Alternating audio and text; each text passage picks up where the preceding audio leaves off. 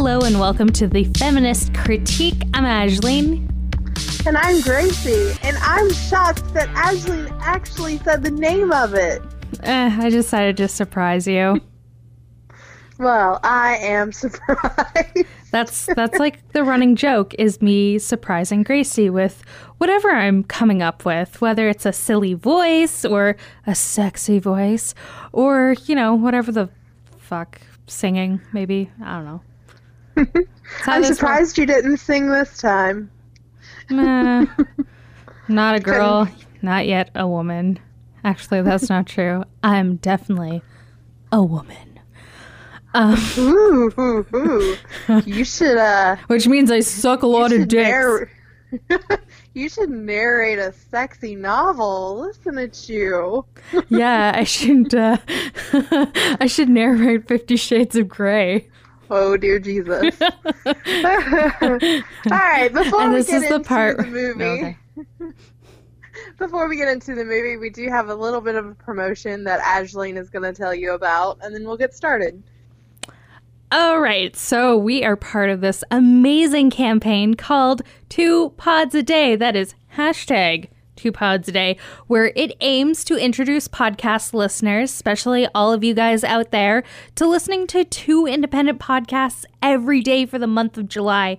So we hope to give some visibility to some pretty great indie podcasts that are out there that you've never even heard about, especially because there's a lot of people out there that are like, oh, I want some true crime podcast, but it's got to have this, and this. Well, especially with those true crime podcasts, there's something for everybody, because there is a lot of true crime podcasts. Like, so friggin' many.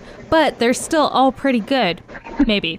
Anyways, 2 Pods a Day encourages you to listen more and listen indie, because that is helping out normal people like you and me who are just trying to, build an empire of podcasts. So, yeah, make sure to follow hashtag 2 Pods a Day on Twitter and Facebook. Yay! Yay, I did it. Oh, I guess I should probably mention some of the podcasts that... You can. Yeah, so there's one called Hello Life WTF, and another one called Wives' Tales, another one called Perhaps It's You, and Champions of the Earth. So, yeah. Perhaps It's You? Sounds like a dating relationship podcast. I don't know if it is or not, but the name is enough to grab my attention. Yeah, I don't actually know what it's about. But apparently... But they are mentioned. They are featured, so check them out. Yep. So, and that website, by the way, if you want to check out some of the blogs, is r-americana.com. Yep. Our. O-U-R. Yeah, that's what I said. I know, but the way you said it, you have an accent, and it said R. So it sounded like you said the letter R. Oh, okay. Well, I can't help it that I got an accent. I know. Okay? I live up in Canada, and now I'm putting on a southern accent, so I don't know what the fuck I'm doing anymore. Just like this podcast. Bing! Alrighty. So, this week, we are continuing our bad movie month. And basically, we're looking at movies that have a 50% or less on Rotten Tomatoes that are considered bad. But I have to be honest here. I do not agree with this movie having a 13% or 14%. And this movie is Crossroads, which, yeah, I don't agree. I'll give you some stats real quick and then we'll get right into it. This movie came out in 2002, had a budget of $12 million, box office of $61 million. It was a modest movie. It wasn't a huge hit. I mean, it was a success, so... It made back its budget and it made some money. So, there's that. It was directed by Tamra Davis. She's done a lot of TV shows. She also directed Half-Baked and Millie Madison. So, this is a little different from the kind of comedies that she's used to directing. It was written by the Queen, Shonda Rhimes. This was actually her first motion picture script. She had only done a TV movie and a short film as a writer before this. Yeah. So, well, actually, when I saw that, I went, Shonda Rhimes, holy shit. She's like the epitome now of like, you know, writing, especially because she's come out with so many like very popular things. Grey's Anatomy and Scandal. And How to Get Away with Murder too, right? Yes, she's not a writer of that one. I think she's a producer. Oh, but still, it's all part of what do they call it? Shondaland? Shondaland. There's a reason like Thursday nights on ABC are called Shondaland. She is the queen of primetime television. Yeah, and this was like one of her first, you know, writing gigs. Exactly. So, yeah. I love Shonda. Yeah. All right, so let's give you some cast. Britney Spears plays Lucy. She's mostly known as a famous musician. Anson Mount plays Ben. He is known for Hell on Wheels. Yeah, which was a pretty popular TV show. I have to say, in this movie, he wasn't that cute, but like in Hell on Wheels, oh girl, he is daddy. Zoe Saldana plays Kit. She was in a lot of Avengers movies. She was in the Avatar. Well, Zoe Saldana. Well, yeah, because she's in Guardians of the Galaxy. So when you say Avengers movies, you mean Guardians of the Galaxy and then the last Avengers movie. Get it fucking right, girl. Jesus. I don't know what it is about Zoe Saldana, but she has very few roles where she's not covered in body paint. Yeah, which is... I don't understand. Well, she was in Star Trek. She wasn't covered in body paint, and a lot of girls in that one were covered in body paint. Taryn Manning is also in this movie. She plays Mimi. She's mostly known as Pensatucky on Orange is the New Black. Mm-hmm. Dan Aykroyd plays Lucy's dad, Pete. He was in Ghostbusters, My Girl, Saturday Night Live. He's also Canadian. Cattrall, yeah. She's going to point that out every time they're Canadian. I'm sorry. That's what we do because in Canada, we know our Canadians. We know that they came from us first, and then they moved over to the States. Traitors. But still, they went and made that money. So, Kim Cattrall, she's mostly known for Sex and the City. She's also Canadian. Huh? She's also Canadian. She has a very small, like, 4-line part as Lucy's mom, Caroline. Justin Long is in this movie very shortly. He plays Henry. He's known for, like, Jeepers Creepers. He was in that Die Hard movie. He was in other things, wasn't he, too? He was, like, the Mac guy in the Mac versus PC commercials. Oh, my God. He plays Dave in Alvin and the Chipmunks. He does.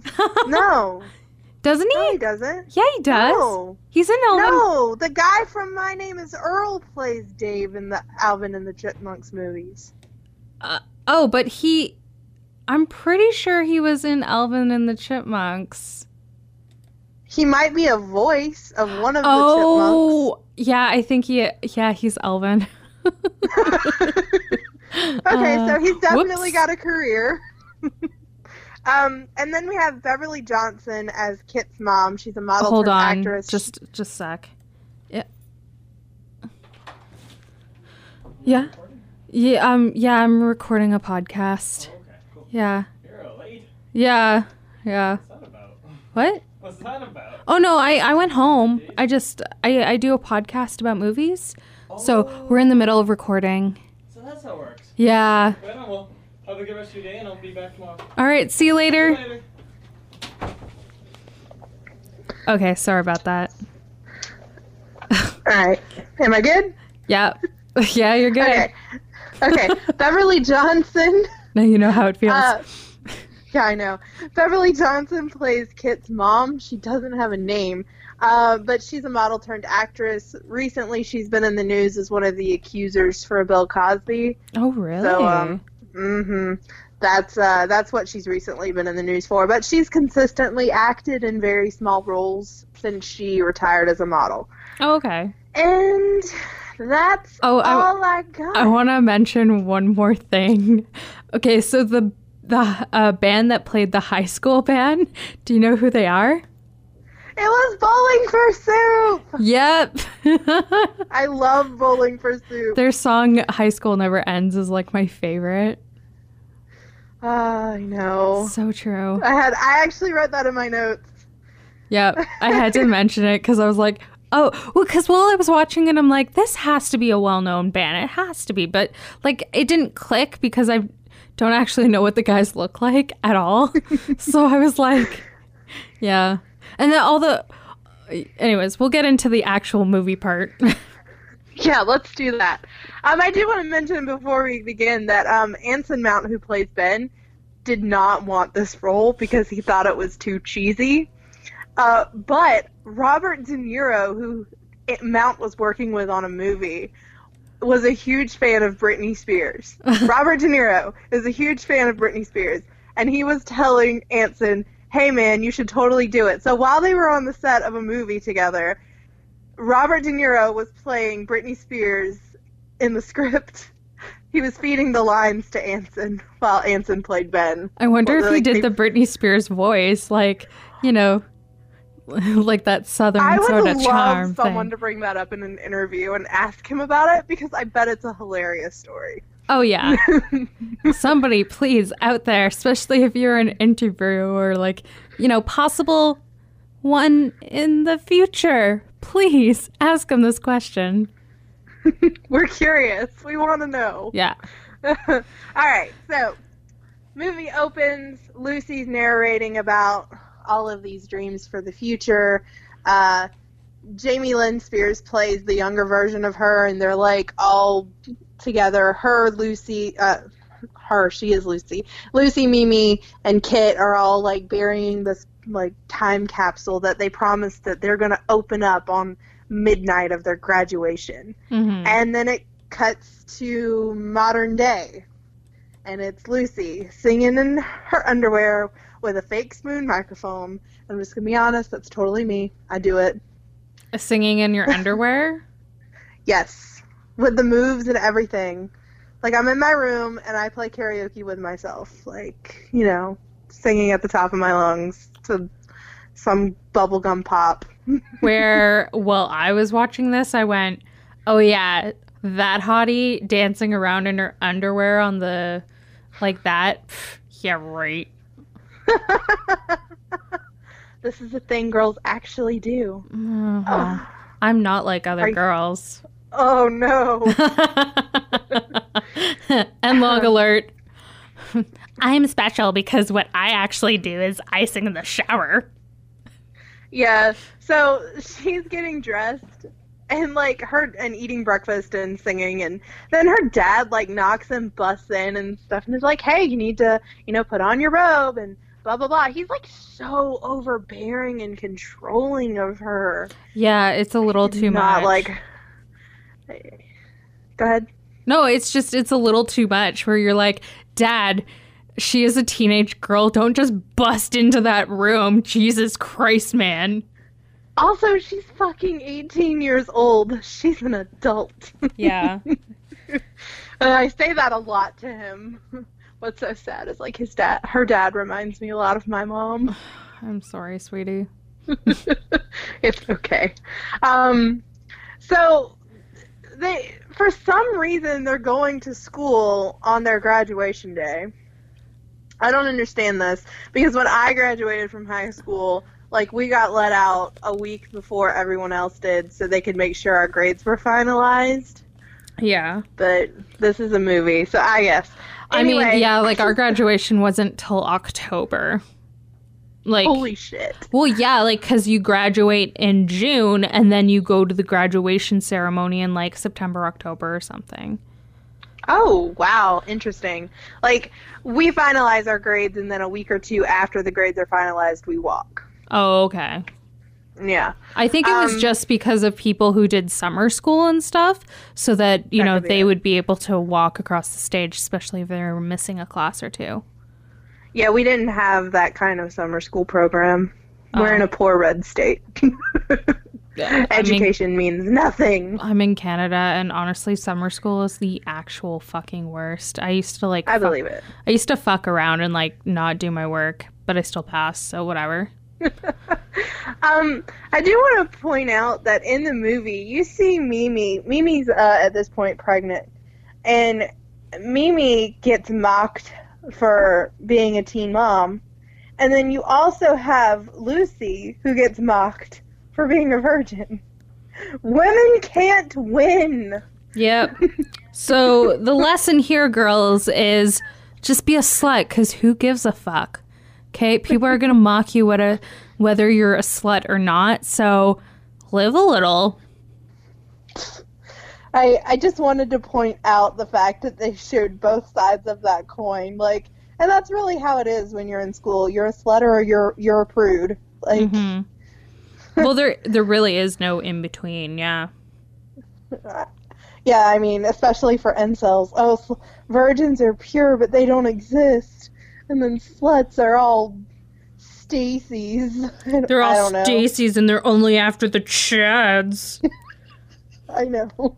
Incel lingo is so weird. Yeah, it's like, okay, I get... And it's... I don't know, it's fucking stupid, because it's like, okay, I get it, like, that Chad is a very generic, like, jock name sort of deal, I guess, but, high school was fucking, like, 12 years ago. Get the fuck over yourself. I don't know, buy a hooker. But they can't. So, the graduation happens. The dad's there with Lucy talking to me. Oh, she wants to be a doctor. Because the teacher's like, oh, well, Lucy, I hope you pursue music since you loved it so much. And her dad's like, no, she's not going to study music. She's going to be a doctor. And then she's also going to have minors in chemistry and biology or some shit. And I'm just like, Jesus fucking Christ, yo. Yeah, like, but some parents are like that. Yeah. And then, like, I have never heard of having a formal graduation party. Like, it's almost like a prom. That doesn't happen around here, but apparently it happens in this movie. But, like, Lucy gets dressed to go to this graduation party thing, and she's sitting there crying on her bed, and her dad walks in and is like, well, what's wrong? And, you know, she tells him, she's like, Dad, I worked hard all high school. I didn't go to football games. She basically laments the fact that she never had that high school experience. You know, she's basically And her dad's kind of, like, disregarding her and saying, like, oh, you had a head on your shoulders, you did well, and it's like, yeah, Dad, but, like, I don't know, I wanted to go and have some fun and, like, make some fucking mistakes and stuff. Like, that's what college is for, though, Lucy. That's what college is for. Yeah. God. And then she goes to the graduation party, and Mimi's there, and she's talking, you know, she tries to get Lucy to go with her to fulfill their pact that they made when they were like 8 or 9 years old to dig up their time capsule. Yeah. And Lucy's like, nah, I want some dick. She's gonna have sex with her lab partner. Yeah. I mean, I get it. You know, sometimes you just need that dick. And Kit's like, I'm not doing something stupid like that. And so, well, because, Kit's very, like, high maintenance, popular, mean girl. Yeah, images everything to her. And you find out later why she's changed into that bitter, popular girl, which we'll get into. So Mimi leaves the party. She's like, well, fine, fuck you guys. I'm going to go do it myself. And as she's leaving, this guy, I think his name's Kurt. I think that's her boyfriend. Yeah, it's like her ex-boyfriend. And he's like, hey, is the baby mine? And she's like, yeah. She's like, how's the fetus? That's how he grew. Oh my God. Yeah. He said, how's the fetus? Wow, bro. Wow. Yeah. Like, you know what? He probably, like, had that over and over in his head, like, yeah, that's what I'm going to say. It's going to be hilarious. How's the fetus? Oh, God. Like, Jesus Christ. Wookie? Jeez. Oh, my God. You just went total Canadian just now. Oh, that's not Canadian. That's Michigan. Oh.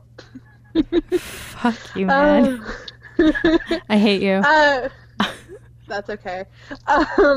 So Mimi's like, fuck off, dude. Like, because he basically slut shames her. He's like, I heard you were sleeping around and you slept in the back of some dude's car with and she's like, fuck off. And then she goes to try and find the box, but Kit and Lucy are there. Yeah, so they decide that they're both, gonna go out there and get the box with Mimi. Like, first it's a Kit's out there, and she's like, she takes the flashlight, and Mimi's like, hey, give me back my flashlight. And then it turns out Lucy knows exactly where the box is, and she's just standing there with a shovel, like she's about like to... a serial killer. Yeah, like she's about to bury a goddamn dead body. Can we just do this and get it over with, So yeah. This would be a fucking sinister movie if these teenage girls accidentally killed somebody and were burying the body. Right? Just saying. So they dig up the box, and in the box there were 4 things. Kit had a bridal Barbie because she wanted to get married. And Lucy had a locket with a picture of her mom in it because she wanted to see her mom again. And then there was a picture of all 3 of them, and then Mimi had a keychain of the world because she wanted to see the world and she wanted to dip her feet in the Pacific Ocean. That was her dream. Yeah. Because unlike Lucy and unlike Kit, she's from a very poor background. Lucy's dad is a mechanic, owns a mechanic shop. Yeah. Kit's dad owns an auto parts store. So I guess that's how they became friends. And maybe Mimi's dad was a mechanic until he got fired. Yeah, exactly. We don't see or hear any mention of Mimi's parents. So obviously her upbringing I just made that up. Yeah. So obviously her upbringing isn't the greatest, So they fight a little bit, and then Mimi offers, I'm going to California for this, audition for this record label, and it's in 1 or 2 weeks, something like that. You guys should come. We're leaving on Sunday. And Kit and Lucy are like, no. That's crazy. We'll never do that. Okay. Of course not. And then we find out Kit's fiance goes to UCLA. Yeah. And he was supposed to come home for the summer, but he's not. And Lucy is she feels like she's suffocating. And so she finally decides, well, I'm just going to do something for myself for once. Because I've never done that. Yeah, and she wants to go and see her mom in Tucson. So that's what they do. They all pack up. And the funny thing is they get in a car with this guy that Kit overheard. His name's Ben. And Kit was told by her friends that Ben had murdered someone and went upriver for it. Yeah. But she still decides to get in the car and go with him anyway. All of them do. Yeah. Well, no, none of them really knew. Lucy had no clue about that rumor. Kit was the only one that knew. And Kit brought it up when they stopped at a hotel room one night. Mm-hmm. The first night, right? Yeah, the morning after their first night, she's like, he murdered someone. And Mimi and Lucy are like, what? She's like, yeah, everyone around town was saying that he murdered someone. He definitely went to jail. Yeah, but it starts off, they set on the road, right, with not much money, at all, and they're in, this convertible, right? Actually, a yellow 1973 Buick Skylark convertible. Yeah, it's an old car. Yeah. It's a classic. Yeah, so, but yeah, shortly into the journey, I guess, well, first of all, they stop at that place or whatever, the hotel, and it's a shitty bathroom. Yeah, it's a love motel sort of thing, and Kit's like, I'm not sleeping here. And it's like, it's the only thing we can afford. And it's like, ugh, shut up, God, get over it. And that's when you find out that, like, oh, maybe she's, you know. Yeah, Kit's very high maintenance, because at first they're not even going to sleep in a hotel. They're just going to curl up on the side of the road. And Kit's like, I'm not staying outside. Me? Oh, hell no. Mm-hmm. Yeah, and they don't have much money. Her. Like, they only had $400 to get across the country, which is not a lot of money. No, that'd probably be closer about 500 now. I mean, it's manageable, but I don't know how the hell they were staying in a hotel room that night, even with their budget. No, I don't know either. Shit. Yeah. So when Kit tells them, Mimi's like, so what if he killed a guy? He did his time. He paid his debt to society. She's such a forgiving person. Yeah.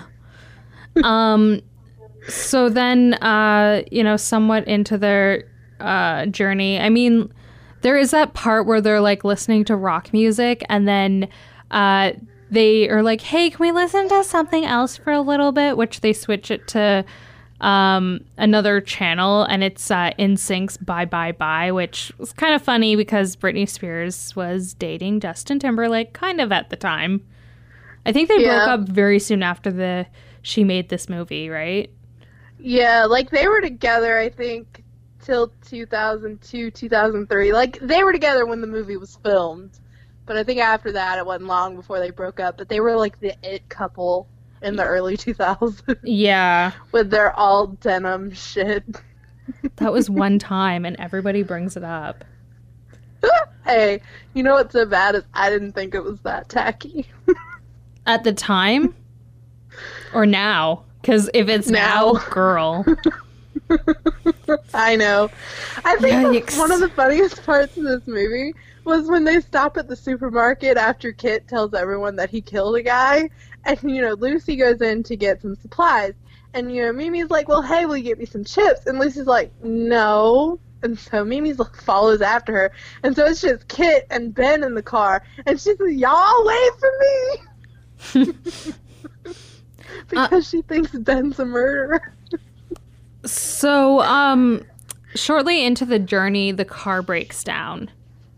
And obviously they don't have much money. So, this is the part where Lucy's like, oh, well, fuck it. I'm gone. I have to go back home. This has, been a bad idea. But Mimi's like, please, I want you to stay. I have a really good idea. Come on, right? And she suggests that they sing at a karaoke bar. By the way, they're in Louisiana at this point, right? Yeah. The bar is in, like, downtown New Orleans.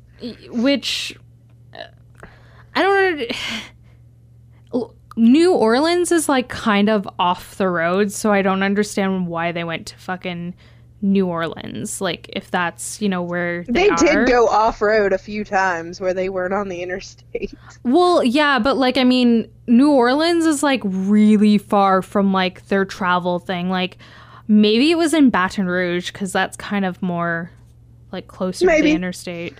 They don't say where, but there's definitely a historic district that they're in. Yeah. That looks very similar to Bourbon Street. So. Yeah. So it's a karaoke bar, and, good singers get tipped quite well by the customers. So they all dress up pretty sexy, or, in other words, sluts. I'm so sorry. But, to, go on stage, and as the song's starting, Mimi's like the front runner, and she develops stage fright, and she's unable to sing, and she's kind of like looking down, right? But like they really need the money, and Mimi's like, come on, Lucy, you're like the best singer I ever knew, right? So of course, Lucy goes up there and she starts singing. She's becomes a hit with the crowd because, she's secretly Britney Spears. I know. That was my thing. I was like, she's supposed to be a virgin, right? And she's supposed to be very modest, but the inner slut came out and it was fantastic. She was like grinding on the stripper pole singing I Love Rock and Roll. She's got Ben going eyes wide in the background like, holy shit, she's actually hot. What? Yeah, he wanted to bang her. Yeah. So And then they never specify how much money they get in tips, but they're like, it's enough for the trip. yeah, Okay. they got a lot of money. So they get enough to fix the car, which is probably about $400, right? And so like they never said how much they got, but like they're able to fix the car plus get a nice hotel room. So That has a mini bar and room service. yeah. And then we have a girl bonding scene, or like a extended girl bonding scene. Yeah. Ben goes off because he's pretty pissed off because he had to punch some dude. Like, some fuckboy at the club was, like, grinding all over Lucy, and Lucy was not into it. And so Ben intervenes and then, like, punches the dude, and then he's like, I have to go cool off. And then he doesn't show up till the next morning. So it's Lucy, Mimi, and Kit all alone in this hotel room, and they start talking about all of these reasons why they weren't friends anymore and about their lives since they kind of lost touch with one another. One of the funny parts is when Kit is talking about sexuality with her, and Kit's like, well, have you seen one? And Lucy's like, yeah. And then Kit said, but have you touched one? And then Lucy doesn't answer, but she blushes and puts her head down. And Kit's like, girl, you touched one. Oh my God, Lucy touched one and she's proud. Oh my God. It was so funny. Because you know girlfriends are like that. Like, Well, yeah. She touched one. Duke. Yeah. Then this is the part where they kind of basically all tell their sad story. You know? Well, yeah, because, Kit mentions that, you could kind of see from, like, the part before, Kit as a child was quite heavy, right? And her mother used to, bully her relentlessly about being fat, which I know how that fucking feels. She used to go to fat camp every year, and she said that was her happiest time because her mom wouldn't bully her when she was, off to camp every year, right? And then she said that her saddest time was when she reached her goal weight because apparently being prettier than her mom was unacceptable. Yeah. So this also explains why she's turned into this, like, high-maintenance, popular girl, Like, it's the only way she can at least in this manner, she's putting out the front that she's perfect, Yeah. and above reproach, because she is relentlessly Well, you can kind of bullied see by it her at mother. you can kind of see it at the beginning when when her mother is like, oh, make sure you smile and stand up straight. And she's like, I'm smiling, Mom, God. Yeah. Lucy talks about, how her mom just up and left when she was about 3 years old and how her parents used to fight all the time. And she thinks that her mom just decided not to come back because too much time had passed and it would have been more awkward. And then Mimi explains that the reason she got pregnant was because she went to a party. Her and her boyfriend had a big fight. And so she went to a party. She got drunk. Some guy that had been drinking beer out of a blue bottle all night had offered to drive her home because she was, like, so drunk she couldn't even stand up straight. Yeah. And on the drive home, he pulled over and he raped her. And one of the things she says when Lucy and Kit are, saying, oh my God, that's horrible, why did you go to the police? She goes, it's not a big deal. It happens to girls all the time. And it was so heartbreaking and true. Yeah. Like, Mimi is the poster child for the Me Too movement in 2002, like, as far as I'm concerned, you know, like, what were the police gonna do? They would have said I was drunk and I had revenge sex because I just had a fight with my boyfriend, and then I regretted it. That's what they'd say. And it's fucking true. And she's not lying, exactly. And, you know, there's a lot of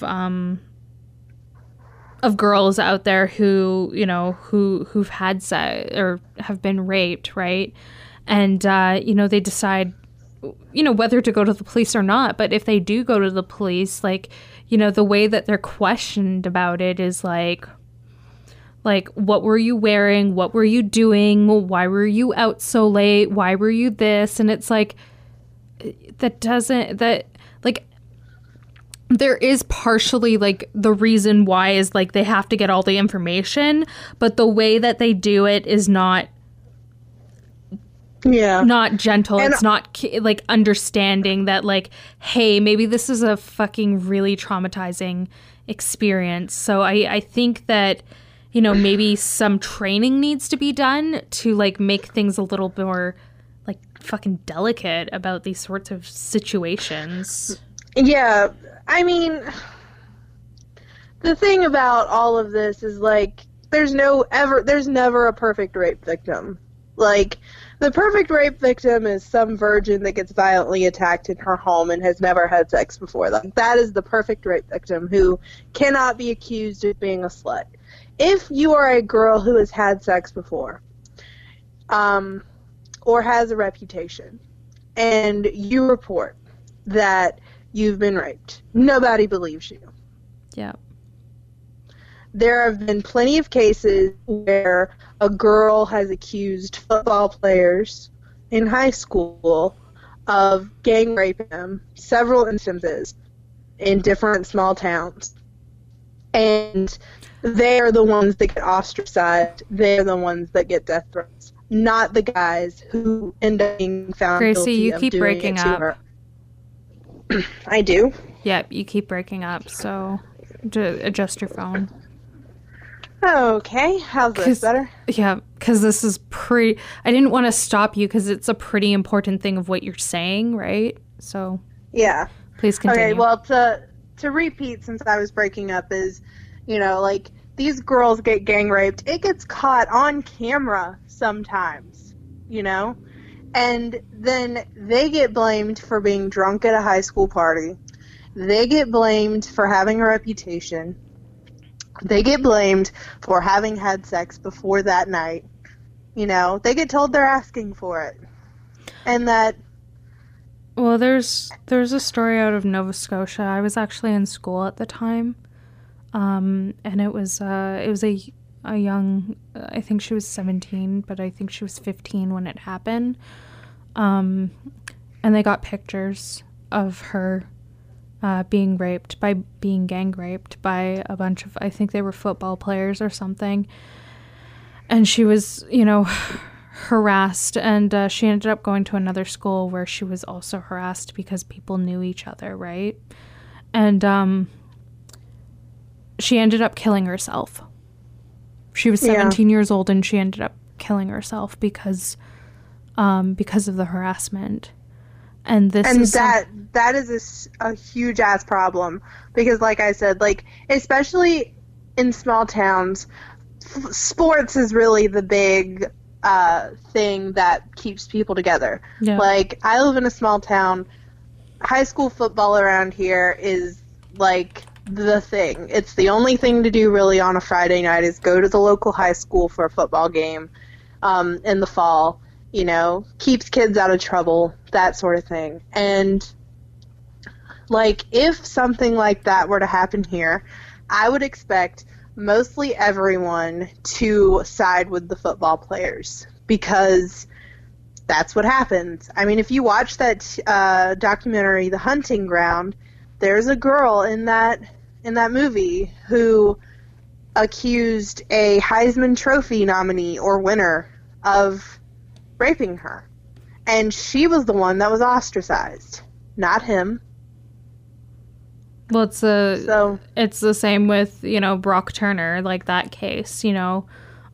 He was, well, everybody, couldn't stop talking about how this, young man was promising swimming or whatever in swimming, but never mind that 2 guys found him raping a woman behind a dumpster. Who was covered. Never mind that.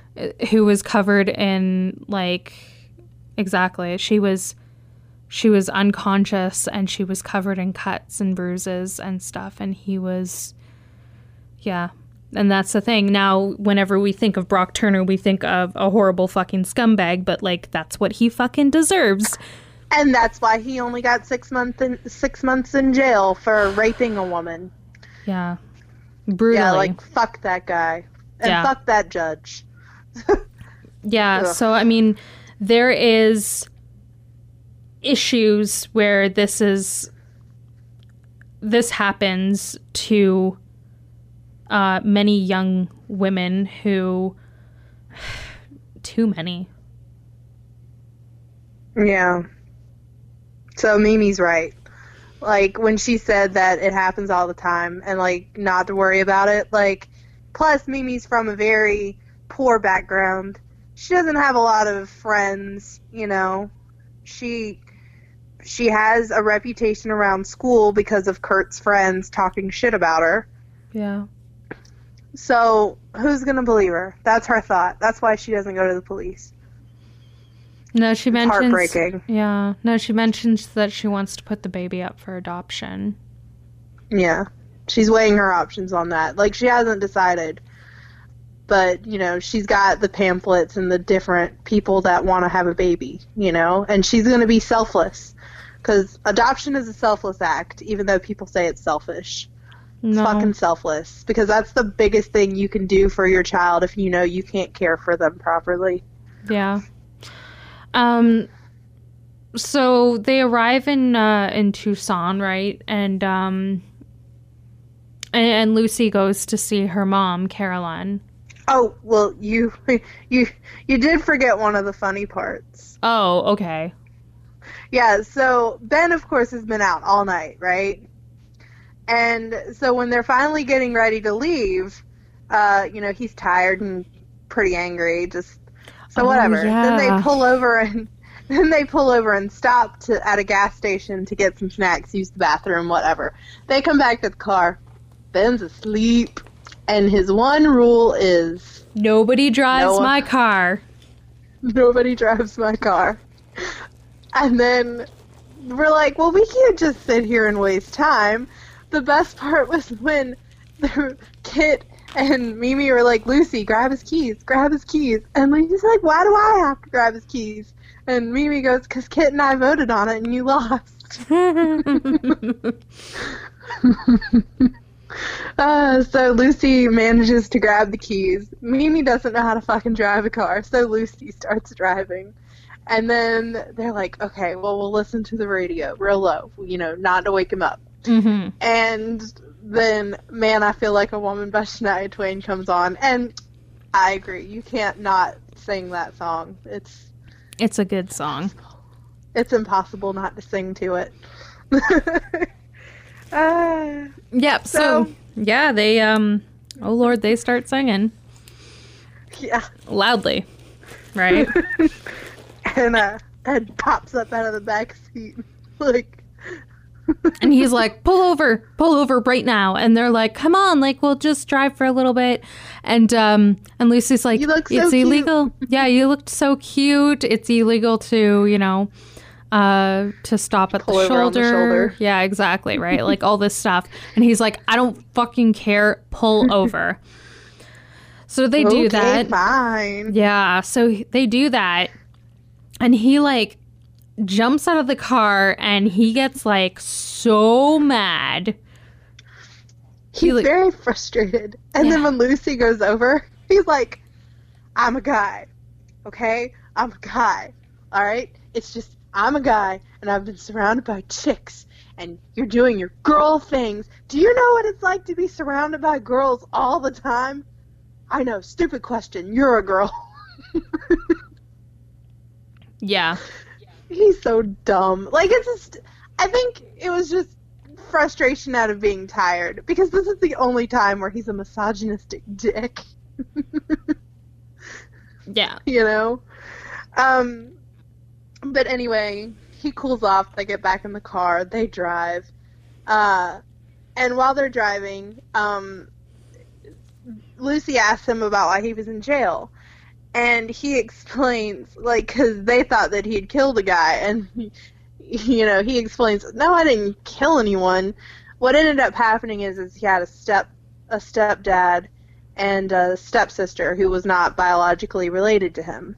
And his stepsister calls him while he's at college, saying that the stepdad is beating her up. And so he picks her up and takes her across state lines back to his college, which is federal kidnapping, because he took a minor who was not related to him across state lines. And so his stepfather presses charges. The fact that he only got 6 months shows that there was major leniency with the judge, and his stepsister ended up was able to go and live with her mom instead of with her father. So, he's a good guy. Yeah, exactly. So... and then he's like, you guys went on a road trip thinking that I had killed someone? Why? Asking the real questions. Well, exactly. And there was like another moment that they don't mention, but so Lucy keeps like writing in like a notebook or whatever, and Ben asks her like what's she writing in there, and she's like, yeah, I write mostly poetry. And she's like, I'll read one, but like you can't laugh about it. So she reads this one, right? And it's it's okay, I guess. And he's we like, know it because it's a song. Yeah. And it sounds cheesy as a poem. It does. And then they almost kiss. But then Mimi comes screaming out of the bushes because they had made a tent for the night. Mimi comes screaming out of the bushes, a snake bit my ass! And they're like, it's a mosquito bite. And he's like, let me have a look at it. And she's like, you're not going to see my ass. It could have been a snake after she's told it's a mosquito. It could have been a snake. And then, and Kit's like, we're leaving tomorrow morning because nothing's biting my ass. So. And then we get to Lucy going to her mom's house. Yeah, so at that point, they get to Tucson, Arizona, and they're, right outside, and she's like, well, good luck with the singing competitions or whatever, the recording thing, and they're like, if anything happens, like, we're in town till tomorrow, and she goes to the door, and she knocks, and, a woman answers the door, and she's like, hi, how can I help you? And she's like, it's me, Mama. It's Lucy. And Carolyn is not too happy to see Lucy. Yeah. And then, she gets a phone call before she can start talking, and while she's on the phone, Lucy looks around and she sees pictures of these two boys. Like, her mom says they're 10 and 7. Those were teenagers in those pictures. I'm sorry. They were. But anyway, those are actually Lucy's brothers. And then Caroline tells Lucy, well, we need to talk.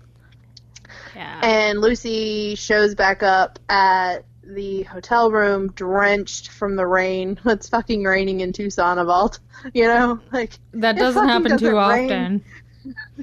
It doesn't fucking rain in Arizona, But it rained that night, because... it's a mood. And it's the night that the lights went up in Georgia. Right? Yeah. So she comes in and she's crying, and she's sobbing in the bathroom, and Ben goes in and asks her, and she's like, explains that her mom had never wanted her, and that her dad forced her mom to have her, and that she was a mistake. and that she was never going to be a mother to Lucy because she did not want to have Lucy and was forced to have her.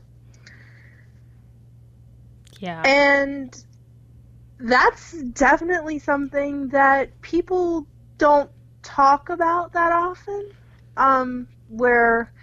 They grew up in Georgia, which is a state that is not exactly pro-choice, right? No.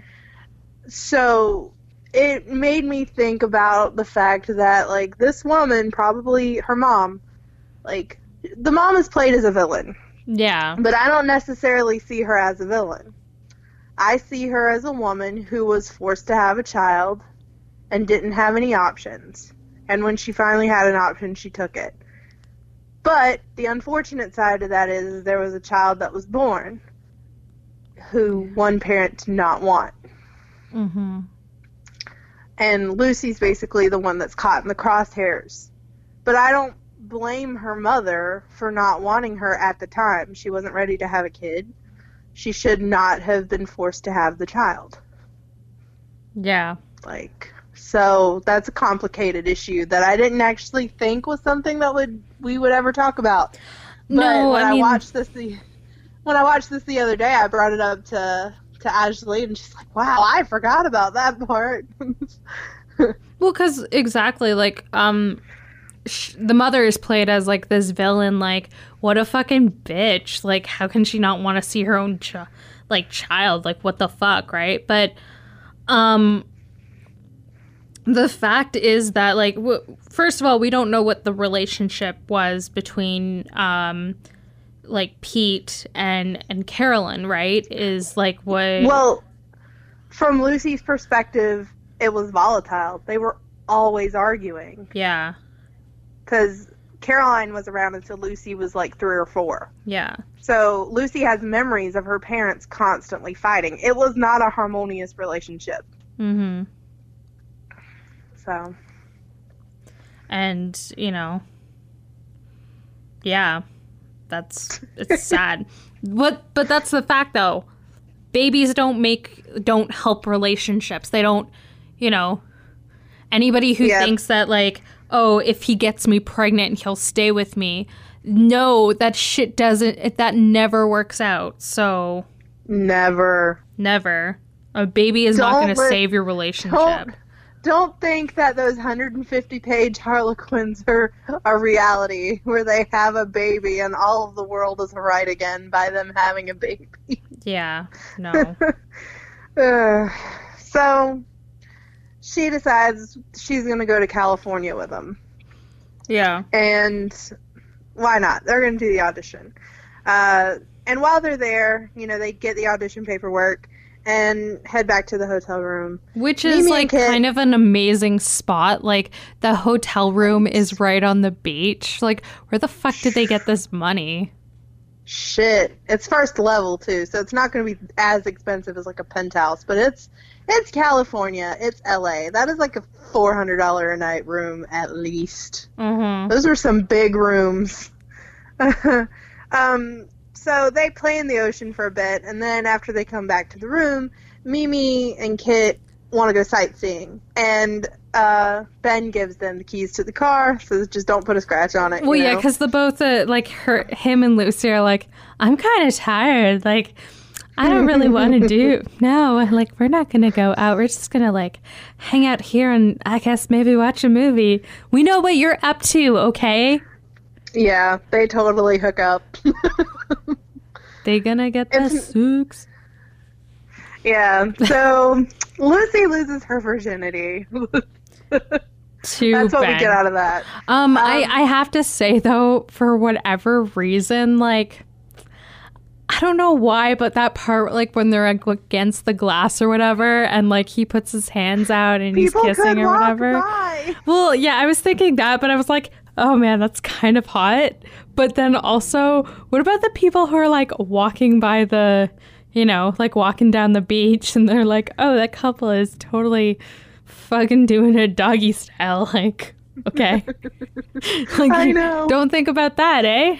Like, close the closet, close the curtain. Yep. Yeah. But yeah, so Mimi and Kit are in the car, and Mimi's like, I thought we were going to see the Hollywood sign. And Kit's like, yeah, but I want to see Dylan, which is her fiance. Because she called Dylan when they got to the hotel room, and he was like too busy, and he would see her tomorrow. Well, you know, Mimi's traveled a whole week across the country to come see her fiance. She's going to go see him. And she drags Mimi along. And Mimi is, like, adamant, I don't want to go. Please, let's just turn around. You can see him tomorrow. Kit's like, no, we're going to go today. I need your support. You're my friend. Because at this point, they've mended all of their broken fences. And they're as tight as they were, you know, when they were kids. Yeah. So they get to the apartment, dorm, whatever. And Dylan answers the door. And he's got a blue bottle of beer in his hand. Well, the first thing that happens is Kit, you know, is like, I was so happy to see you. And Dylan's like, yeah, but I got a friend here who's pretty upset. And then there's this woman in the background like, do you need money for the pizza? It's like, yeah, your friend sounds real fucking upset. Yeah. And then Kit notices Dylan drinking from a blue bottle. And he had said, hey to Mimi in a way that was kind of creepy. So Kit looks at the blue bottle, and then she just, like, freaks the fuck out. And she goes, oh my god, oh my god. She goes to Mimi, and she's like, Mimi, was it him? And Mimi does not want to answer the question. And Dylan's like, I don't know what the fuck you're talking about. What did you tell her, Mimi? You know, and Kit's like, the fuck is wrong with you? Mimi tries to leave. Kit drags her back and is like, no, I want him to tell. Because at this point, Kit is freaking the fuck out. And she does not handle stress well. No. And Mimi is just like, I need to get the fuck away. I don't want to have this conversation. Mm-hmm. Well, Dylan tries to grab for Kit as Mimi is running away. And Kit punches the shit out of him. And he goes down. But before she can reach Mimi, Mimi trips and falls. And they have to go to the hospital. And she miscarries. So. Yeah.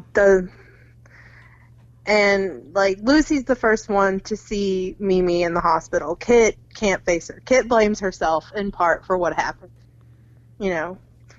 And for not seeing it. And so, when Lucy and Mimi are talking, Mimi's like, you know, I had decided to keep the baby. You know, when I felt her kick while I had my feet in the ocean, I decided that I was going to raise her. I would have been a good mom. And I'm just, like, bawling my eyes out. Mm-hmm. It was so sad. I know. I felt so bad for her. And then Lucy calls her dad, and so her dad shows up. What were you thinking, running away with a pregnant girl? What the fuck, dude? Shut the hell up. Yeah, I know. Ugh, I hate her dad so much. Same here. Same yeah, here. I was like, in my notes I write, okay, you emotionally manipulative fuck. Yeah. And he is. He's very emotionally manipulative of her. Well, I mean, you might see that because he, like, manipulates her, right? So maybe he was manipulating Carolyn, too, or Caroline. Yeah, exactly. Like, I can't blame Caroline for leaving. Look at what he does to Lucy. He's really good about the guilt trips. Yeah. He's really fucking good about them. And as someone that comes from a household, maybe worse than what's presented in the movie, you know, like, I could see that shit from a mile away. So. Yeah. And, before they leave, Kit goes into the hospital room to visit with Mimi, and Kit is so upset. And she's like, I'm so sorry, I should have known. And Mimi's like, no, it's not your fault. None of this is your fault. Like, you're amazing. I love you. And I'm just like, oh, I need friends like this that live close to me. Like, I love Angeline, but the distance sucks. I live afar, like, in the land of snow and ice. I live beyond the wall. She lives beyond the wall, and I live in Dorne, okay? Like, let's do some Game of Thrones here. Like, the wall is the Canada border. I'm just kidding. Yeah. All right, so Mimi gets discharged from the hospital. I'm guessing this happens about a day after her miscarriage, long enough for the dad to catch a flight to California and stuff. So they're leaving, and before they leave, Mimi and Kit are like, you know what, Lucy, you should totally stay and audition. You have the voice of an angel. You could do it. We believe in you. And you love music. Like, you don't want to be a doctor. You love music. And then they do that whole Kit and I voted on it and you lost thing. Yeah. And Lucy at first is against it. But as the taxi is driving away with all of them in the car, she looks at her dad, who's like, it's going to be fine. We're going to go home. It's going to be normal. And she looks at her dad and she's like, Dad, please don't make me do what Mom did. Please don't make me run away. Please just let me go. And her dad lets her go. And Lucy gets out the car, runs to Ben, gives him a big old kiss. Yeah. And it's a happily ever after thing. And then she lands and nails that audition, singing I'm Not a Girl, Not Yet a Woman. All I need is time, a moment that is mine. Well, I'm in between. Okay. I'm not a girl. Okay, we were done, and then you ruined it. Okay, I'm just kidding. I love you. I have no pity. No shame. You have an amazing voice. So, but like, she nails the audition because of course she does. She's Britney Spears. Yeah. And she has a voice, even though people are like, oh, she's auto-tuned now. Like, shut the fuck up. Yeah, Britney is a queen. Yeah. Leave Britney alone. I love that guy. Yeah. He did like a bunch of other videos that were like really weird. Like there was this one where he was like, lick my cornhole, my big old cornhole. And you're like, what? I'm not even kidding. Oh, dear Jesus. Okay. Yeah. So let's go through the tests. Oh, by the way, I totally wanted that fucking shirt she was rocking at that audition. I loved that shirt. Oh my God, I know. Sleeves. It was like that peasant top sort of style that everybody was into. With so many layers of sleeves at the end. I wanted it. Yeah. I still kind of do want that shirt. So that's how the movie ends. Happy ending. Yeah. She and Ben are together. Oh, yeah, and they ended up making another wish box, and they buried it at the beach. And this time they decided not to make any wishes for their future, but any wishes for the future, but like instead focused on the present and their friendship. And then like that's how the movie ends. Girl power. Girl power. It's a definite chick flick. Yeah. Definite chick flick. Oh yeah. So to go through the tests real quick, we have the Bechdel test, which is two named female characters having a conversation about something other than a man. This happens several times between the girls, so it's a pass. Yeah. Racial Bechdel test, two people of color with names talking about something other than a white person. It's almost a pass, except that Kit's mom doesn't have a name. She does. Oh yeah, she doesn't. It almost passes. It's a technical fail because Kit's mom doesn't have a name. Mm-hmm. DuVernay test. A person of color who has a narrative that's not about pushing another white character's narrative forward.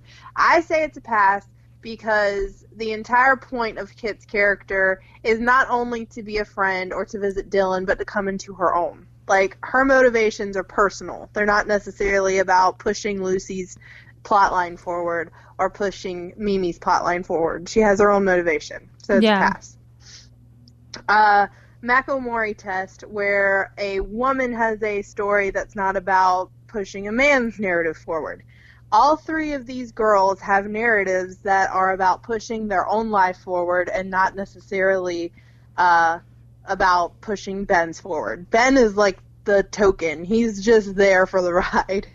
Yeah. They needed a token boy. Yeah, right? Too many women. That's why this movie got such bad reviews, was because they were like, oh, chick flick. I mean, it wasn't like the greatest movie, but it wasn't bad either. It's not worthy of 14% on Rotten Tomatoes. Yeah. 50 Shades of Grey has a higher rating.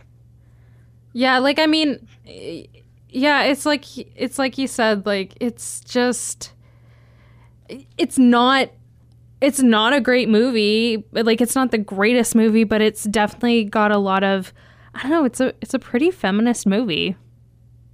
I would agree, because the central focus is 3 women. Also, I love, because it was written by Shonda Rhimes, Kit being a black woman is never used as a token. Yeah, exactly. Like she is not a token minority. She is a fully fleshed out character, and the fact that she is African American is just a side point. Like, we don't even bring up her ethnicity in the film. Well, exactly. She's is. Just that's the thing. Like, that's her character. That's who. It's not, a stereotype. She's just her own person. I loved it. Yeah. I loved it. I was like, you could tell that someone who was not a white man wrote this movie. Well, exactly. Like, Shonda Rhimes did a pretty fantastic job. Like, I mean... Yep. I'm like, yeah, it is cheesy in some parts. Like, there were some parts where I was like, ugh, okay. But then, other parts I was like, no, it's actually a pretty decent movie that brings up, like, a lot of really fucking hard subjects for young women. Yeah. Now, this is considered a bad movie on Rotten Tomatoes. I love this movie. Mm-hmm. I texted Ashley when I finished watching it. I was like, I don't give a fuck that it has a 14% on Rotten Tomatoes. I love it. Well, it's so funny, too, because it got nominated for, like, a bunch of, like, the Razzie Awards, right? Like, Britney Spears actually won for Worst Actress. And, and then the song I'm Not a Woman, Not Yet, or Not a Girl, Not Yet a Woman, won for Worst Original Song. See, I just think it's because Britney Spears was a pop star. Yeah. And she was really popular at the time. This is where we get back to the whole, the media loves to hate on what young women like thing. Because Britney Spears did a really decent job for someone that's not a professional actor, Like, she was able to carry her weight. Well, like, I thought... Like, there was because, in, like, interviews afterwards, Justin Long, who, is in the movie, he ended up saying that he's, like, later on, that he was impressed by Spears' work ethic, saying that she couldn't have been more down to earth, and that she was a very sweet girl. And after 10 minutes, he forgot that she was, like, this big pop star because she was so, like, down to earth. She was just... Which, you hear that a lot about her, And, like, people want to give her a hard time, especially after she had her huge meltdown, and she married a douchebag. Yeah. But, like, she has spent her entire life in the spotlight. She has been a child star and then a pop princess. And, even now, she's basically, like, the queen of pop after Madonna, Like, she's that much of a cultural icon. But because it was the early 2000s and she mostly had a demographic of young girls listening to her music, she was raked over the coals for being in this movie. And I don't think that's fair, because I think she did a really good job. I'm not saying this movie is Oscar worthy, but it's not as terrible as the critics made it out to be. Yeah. It wasn't worthy of her getting Worst Actress for a Razzie. I mean, Zoe Saldana had moments where she was overacting a little bit too much, Yeah. Like, so it just felt like the reason it scored so low is just a way of shitting on someone whose demographic is young teenage girls. Well, exactly. So. And I mean, at that point, that was like one of Zoe's first movies. She had been in Center Stage and Get Over It before, but like that was one of her first movies. It was Britney Spears' first movie. As for Shoot, what's her name? It was also like one of her first movies. Taryn Manning. Taryn Manning. That was like one of her first movies too. Yeah. So, yeah, honestly, I think that, you know, I think it was a pretty decent movie, and I think the time period really raked this movie over the coals and used to, it would get compared to Mariah Carey's 2001 Glitter, which I haven't seen that movie, but... I have seen that movie, and again, I think these kind of movies just get a reputation because it's a singer that's trying to move into a different genre of entertainment. You know? Like, it's okay when actors go into singing, because in the hierarchy of entertainment, music comes second to film. So it's okay if a top-tier film actor wants to go into music, you know? But God forbid a musician want to be in film. Yeah. You know, like, I get that feeling, especially if they're in pop. Yeah. You know, like, Tim McGraw never had this fucking problem, and he's a musician turned actor. Yeah. You know? Is he? I wouldn't even know. Like, he's been in, you know, mostly country movies like Flicka, and he was in The Blind Side and stuff like that. But, like, Tim McGraw never got raked over the coals because his acting wasn't as good as the people he was in the movie with. Yeah. So I really think it just comes down to misogyny as to why this movie did so poorly with critics. Yeah, I think so too. And, yeah. So I think that's kind of all we have to say about that movie. That's all I have to say about that. Yep. So now our links. Tell us, Gracie. Facebook, you can facebook.com/thefeministcritique. Then you can catch me at South of Grace on Twitter. Our Gmail, thefeministcritiquepodcast@gmail.com. And what's the last one? Tumblr? Oh, Tumblr. The Feminist Critique on Tumblr. And we're also on Twitter as Feminist Critique without the E at the end. And then I'm on Twitter and Instagram as Aislenes, AISLENES. Yeah, I think that's it. And we will see you guys next week with Mommy Dearest, I think. We're gonna save the room for the last. Yeah, we're going to save the room for the last. But yeah, next week is Mommy Dearest. So we'll see you guys later. All right, bye. Bye.